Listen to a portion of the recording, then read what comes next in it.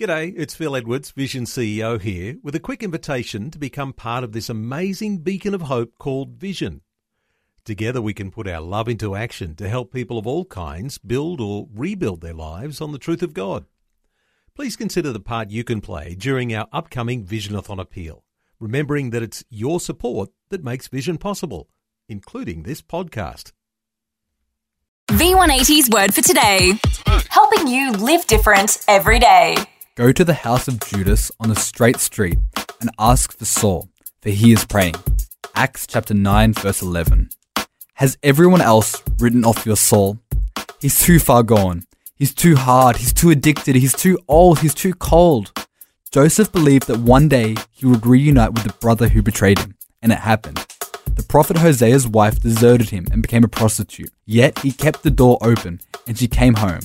God believed in Saul, and he believed in Saul through Ananias. Brother Saul, the Lord Jesus, who appeared to you on the road as you were coming here, has sent me so that you may see again and be filled with the Holy Spirit. Max Lucado writes, my favorite Ananias-type story involves a couple of college roommates.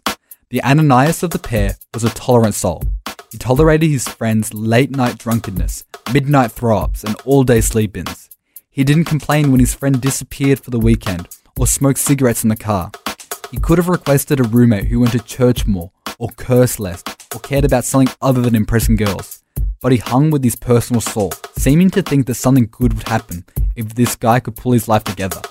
So he kept cleaning up the mess, inviting his roommate to church, and covering his back. I don't remember a bright light or a loud voice. I've never travelled on a desert road to Damascus, but I distinctly remember Jesus knocking me off my perch and flipping on the lights. It took 4 semesters, but Steve's example and Jesus' message finally got through. So no matter what you do not give up on your soul. The word for today, as featured in V180 magazine. Subscribe today at v180.org.au. V180. V180.